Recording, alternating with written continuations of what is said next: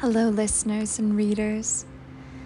We are on the final chapter of A Tree Grows in Brooklyn.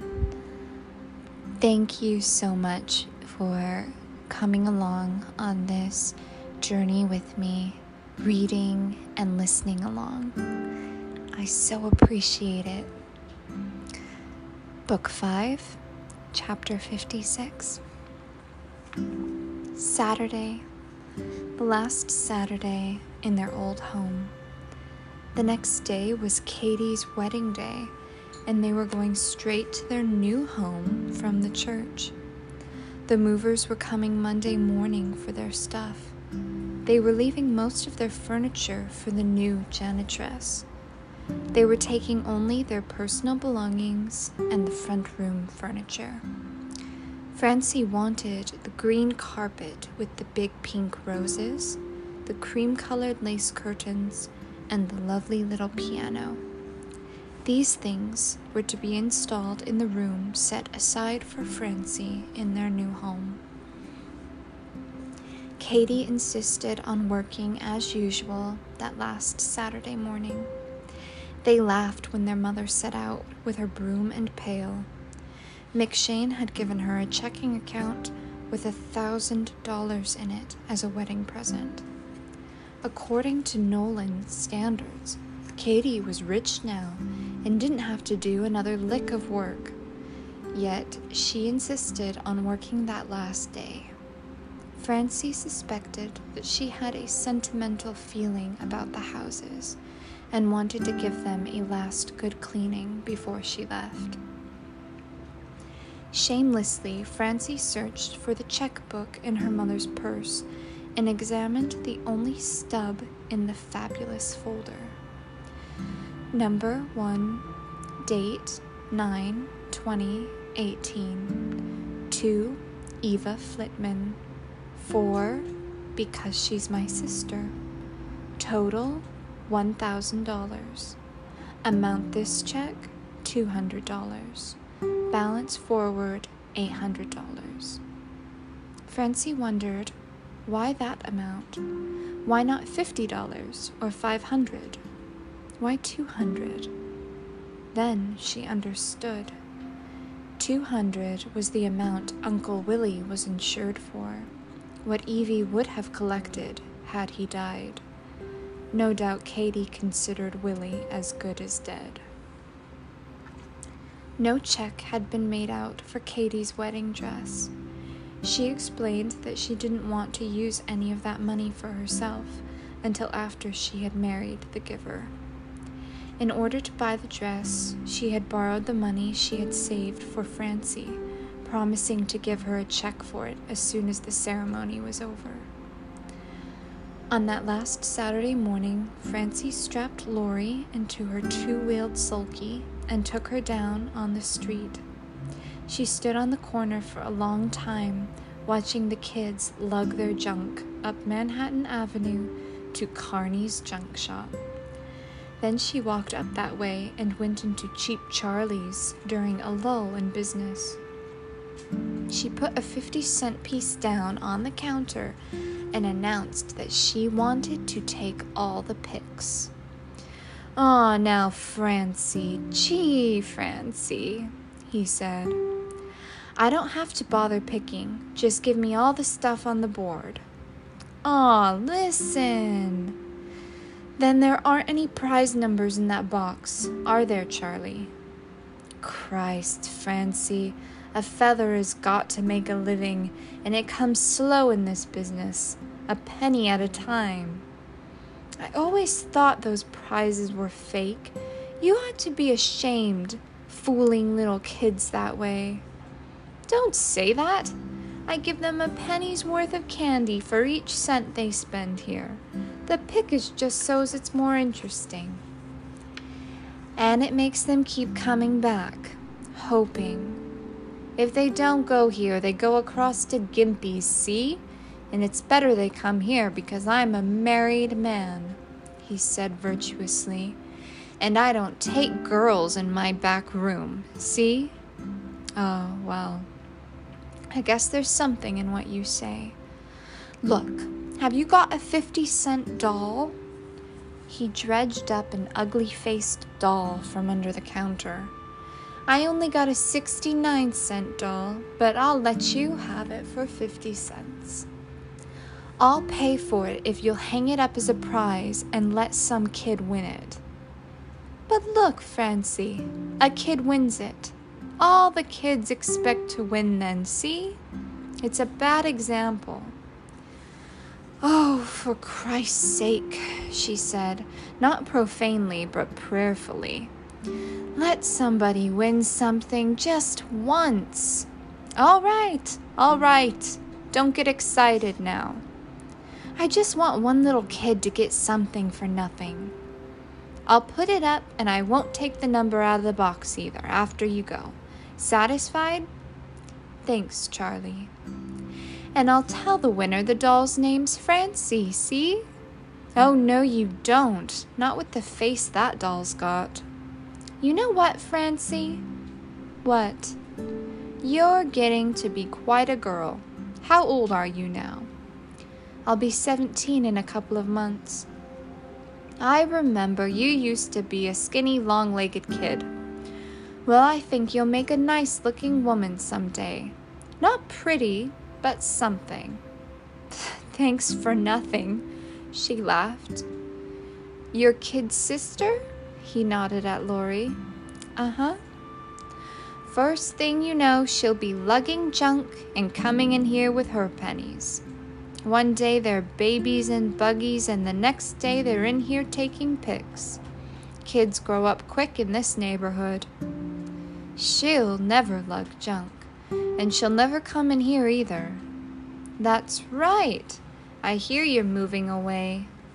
"Yes, we're moving away." "Well, the best of luck, Francie."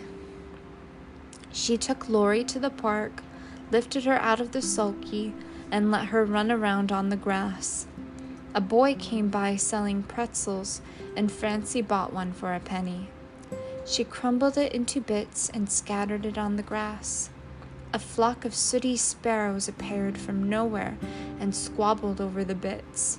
Lori stumbled about trying to catch them. The bored birds let her get within inches of them before they lifted their wings and took off. The child screamed with delighted laughter each time a bird flew away. Pulling Lori along in the sulky, Francie went over for a last look at her old school. It was but a couple of blocks from the park, which she visited every day, but for some reason or other, Francie had never gone back to see it since the night she graduated. She was surprised at how tiny it seemed now. She supposed the school was just as big as it had ever been, only her eyes had grown used to looking at bigger things. "There's the school that Francie went to," she told Lori. "Franny went to school," agreed Lori. "Your papa came with me one day and sang a song." "Papa?" asked Lori, puzzled. "I forgot. You never saw your papa." "Lori saw Papa. Man.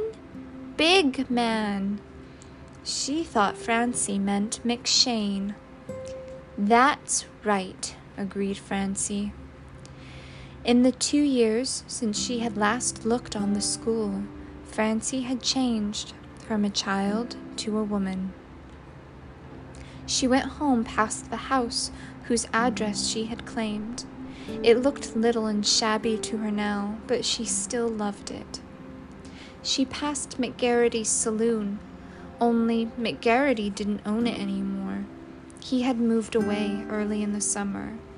He had confided in Neely that he, McGarrity, was a man who had his ear to the ground and was therefore in a position to hear prohibition coming. He was getting all set for it, too. He bought a large pile on the Hampstead Turnpike out on Long Island and was systematically stocking its cellars with liquor against the day. As soon as prohibition came, he was going to open up what he called a club. He had the name picked out. the Club May Marie. His wife was going to wear an evening dress and be a hostess, which was right up her alley, McGarity explained. Francie was sure that Mrs. McGarity would be very happy as a hostess. She hoped that Mr. McGarity would be happy someday, too. After lunch, she went around to the library to turn in her books for the last time. The librarian stamped her card and shoved it back to her without, as usual, looking up. "Could you recommend a good book for a girl?" asked Francie. "How old?" "She is 11. The librarian brought up a book from under the desk. Francie saw the title, If I Were King. "I don't really want to take it out," said Francie, "and I'm not 11 years old." The librarian looked up at Francie for the first time. "I've been coming here since I was a little girl," said Francie, "and you never looked at me till now." "There are so many children," said the librarian fretfully. "I can't be looking at each one of them. Anything else?" "I just want to say about that brown bowl, what it has meant to me, the flower always in it." The librarian looked at the brown bowl. There was a spray of pink wild aster in it. Francie had an idea that the librarian was seeing the brown bowl for the first time also. "Oh, that. The janitor puts the flowers in it, or somebody. Anything else?" she asked impatiently. "I'm turning in my card." Francie pushed the wrinkled, dog-eared card, covered with stamped dates, across the desk. The librarian picked it up and was about to tear it in two when Francie took it back from her. "I guess I'll keep it after all," she said. She went out and took a last long look at the shabby little library. She knew she would never see it again. Eyes changed after they looked at new things. If in the years to be she were to come back, her new eyes might make everything seem different from the way she saw it now. The way it was now was the way she wanted to remember it. No, she'd never come back to the old neighborhood. Besides, in years to come, there would be no old neighborhood to come back to. After the war, the city was going to tear down the tenements and the ugly school where a woman principal used to whip little boys, and build a model housing project on the site. A place of living where sunlight and air were to be trapped, measured and weighed, and doled out so much per resident. Katy banged her broom and pail in the corner with that final bang that meant she was through. Then she picked up the broom and pail again and replaced them gently. As she dressed to go out, she was going for the last-minute fitting of the jade green velvet dress she had chosen to be married in. She fretted because the weather was so mild for the end of September. She thought it might be too warm to wear a velvet dress. She was angry that fall was so late in coming that year. She argued with Francie when Francie insisted that fall was here. Francie knew that autumn had come. Let the wind blow warm. Let the days be heat hazy. Nevertheless, autumn had come to Brooklyn. Francie knew that this was so because now, as soon as the night came and the street lights went on, the hot chestnut man set up his little stand on the corner. On the rack, above the charcoal fire, chestnuts roasted in a covered pan. The man held unroasted ones in his hand and made little crosses on them with a blunt knife before he put them in the pan. Yes, autumn had surely come when the hot chestnut man appeared, no matter what the weather said to the contrary.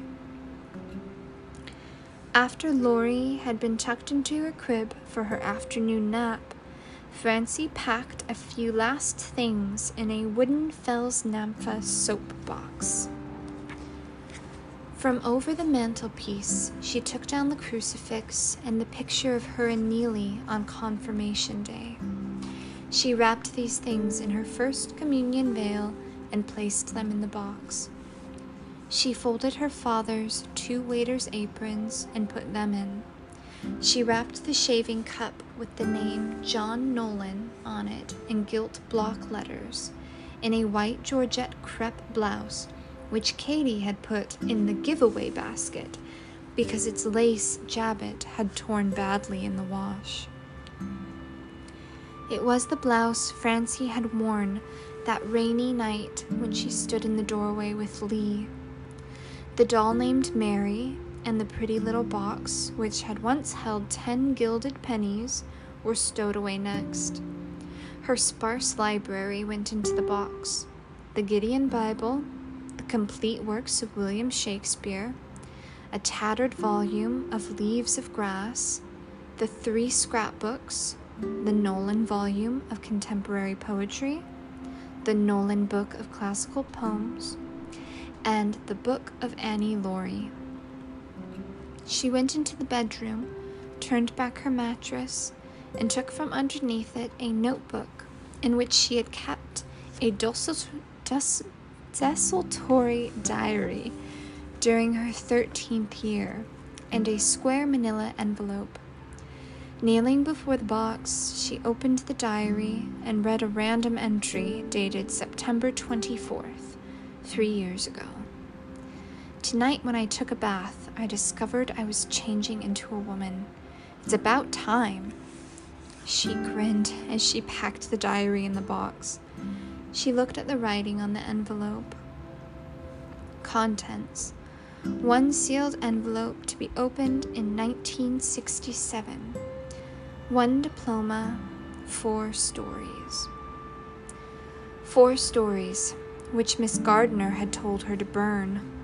Ah, well. Francie remembered how she had promised God she'd give up writing if he wouldn't let Mother die. She had kept her promise. But she knew God a little better now. She was sure that he wouldn't care at all if she started to write again. Well, maybe she'd try again someday. She added her library card to the contents of the envelope, made an entry for it on the envelope, and put that in the box. Her packing was finished. All her possessions, except her clothes, were in that box. Neely came running up the stairs, whistling at the Darktown Strutters Ball. He burst into the kitchen, peeling off his coat. "I'm in a hurry, Francie. Have I got a clean shirt?" "There's one washed, but not ironed. I'll iron it for you." She put the iron on to heat while she sprinkled the shirt and set up the ironing board on 2 chairs. Neely got the shoe shine kit from the closet and proceeded to put a higher shine on his already flawlessly polished shoes. "Going somewhere?" she asked. "Yep, just got time to catch the show. They've got Van and Schneck, and boy can Schneck sing. He sits at the piano like this." Neely sat at the kitchen table and demonstrated. "He sits sideways and crosses his legs, looking out at the audience.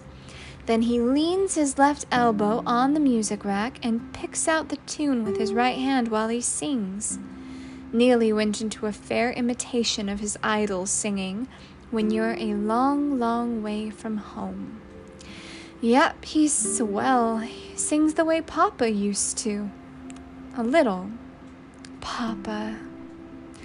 Francie looked for the Union label in Neely's shirt and pressed that first. "That label is like an ornament, like a rose you wear." The Nolans sought for the Union label on everything they bought. It was their memorial to Johnny. Neely looked at himself in the glass hanging over the sink. "Do you think I need a shave?" he asked. "Not for 5 years yet." "Ah, shut up." "Don't say shut up to each other," said Francie, imitating her mother. Neely smiled and proceeded to scrub his face, neck, arms, and hands. He sang as he washed.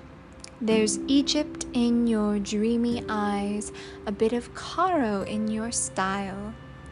Francie ironed away contentedly. Neely was dressed at last. He stood before her in his dark blue double-breasted suit, fresh white shirt with a soft turned-down collar and a polka-dot bow tie. He smelled fresh and clean from washing, and his curly blonde hair gleamed. "How do I look, prima donna?" He buttoned up his coat jauntily, and Francie saw that he wore their father's signet ring. It was true, then, what Grandma had said, that the Romilly women had the gift of seeing the ghosts of their beloved dead. Francie saw her father. "Neely, do you still remember Molly Malone?" He put a hand in his pocket, turned away from her, and sang, "In Dublin's fair city, the girls are so pretty." Papa, Papa. Neely had the same clear, true voice, and how unbelievably handsome he was. So handsome that even though he wasn't 16 years old yet, women turned to look after him with a sigh when he walked down the street. He was so handsome that Francie felt like a dark drab alongside of him. "Neely, do you think I'm good looking?" "Look! Why don't you make a novena to Saint Teresa about it? I think a miracle might fix you up." "No, I mean it. Why don't you get your hair cut off and wear it in curls like the other girls instead of those chunks wound around your head? I have to wait until I'm 18 on account of Mother. But do you think I'm good looking? Ask me again when you fill out a little more. Please tell me." He examined her carefully, then said, "You'll pass." She had to be satisfied with that. He had said he was in a hurry, but now he seemed reluctant to go. "Francie, Dad, will be here for supper tonight. I'm working afterwards. Tomorrow will be the wedding and a party in the new house tomorrow night. Monday I have to go to school, and while I'm there you'll be getting on that Wolverine train for Michigan. There'll be no chance to say goodbye to you alone, so I'll say goodbye now. I'll be home for Christmas, Neely, but it won't be the same. I know." He waited. Francie extended her right hand. He pushed her hand aside, put his arms around her, and kissed her on the cheek. Francie clung to him and started to cry. He pushed her away. "Gee, girls make me sick," he said, "always so mushy."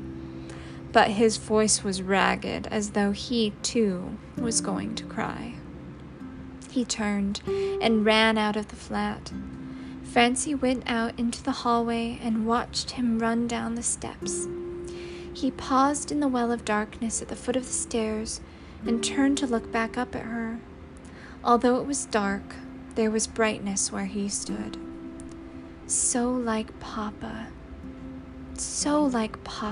she thought, and he had more strength in his face than Papa had had. He waved to her, then he was gone. 4 o'clock. Francie decided to get dressed first and then fix supper so that she'd be all ready when Ben came to call for her. He had tickets, and they were going to see Henry Hull in The Man Who Came Back. It was their last date until Christmas because Ben was leaving for college tomorrow. She liked Ben. She liked him an awful lot. She wished that she could love him. If only he wasn't so sure of himself all the time. If only he'd stumble, just once. If only he needed her. Ah, well, she had 5 years to think it over. She stood before the mirror in her white slip. As she curved her arm over her head in washing, she remembered how she had sat on the fire escape when a little girl and watched the big girls in the flats across the yards getting ready for their dates.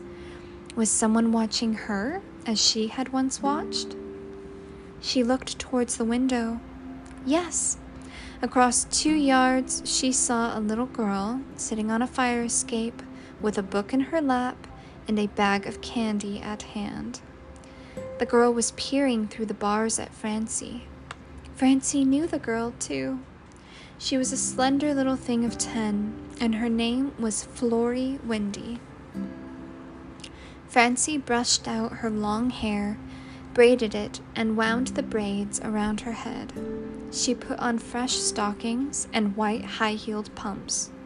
Before she slipped a fresh pink linen dress over her head, she sprinkled violet sachet powder on a square of cotton and tucked it inside her brassiere.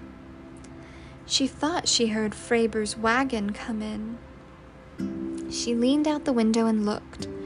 Yes, the wagon had come in, only it wasn't a wagon anymore. It was a small maroon motor truck with the name in gilt letters on the sides, and the man making preparations to wash wasn't Frank, the nice young man with the rosy cheeks. He was a little bandy-legged, draft-exempt fellow. She looked across the yards and saw that Florrie was still staring at her through the bars of the fire escape.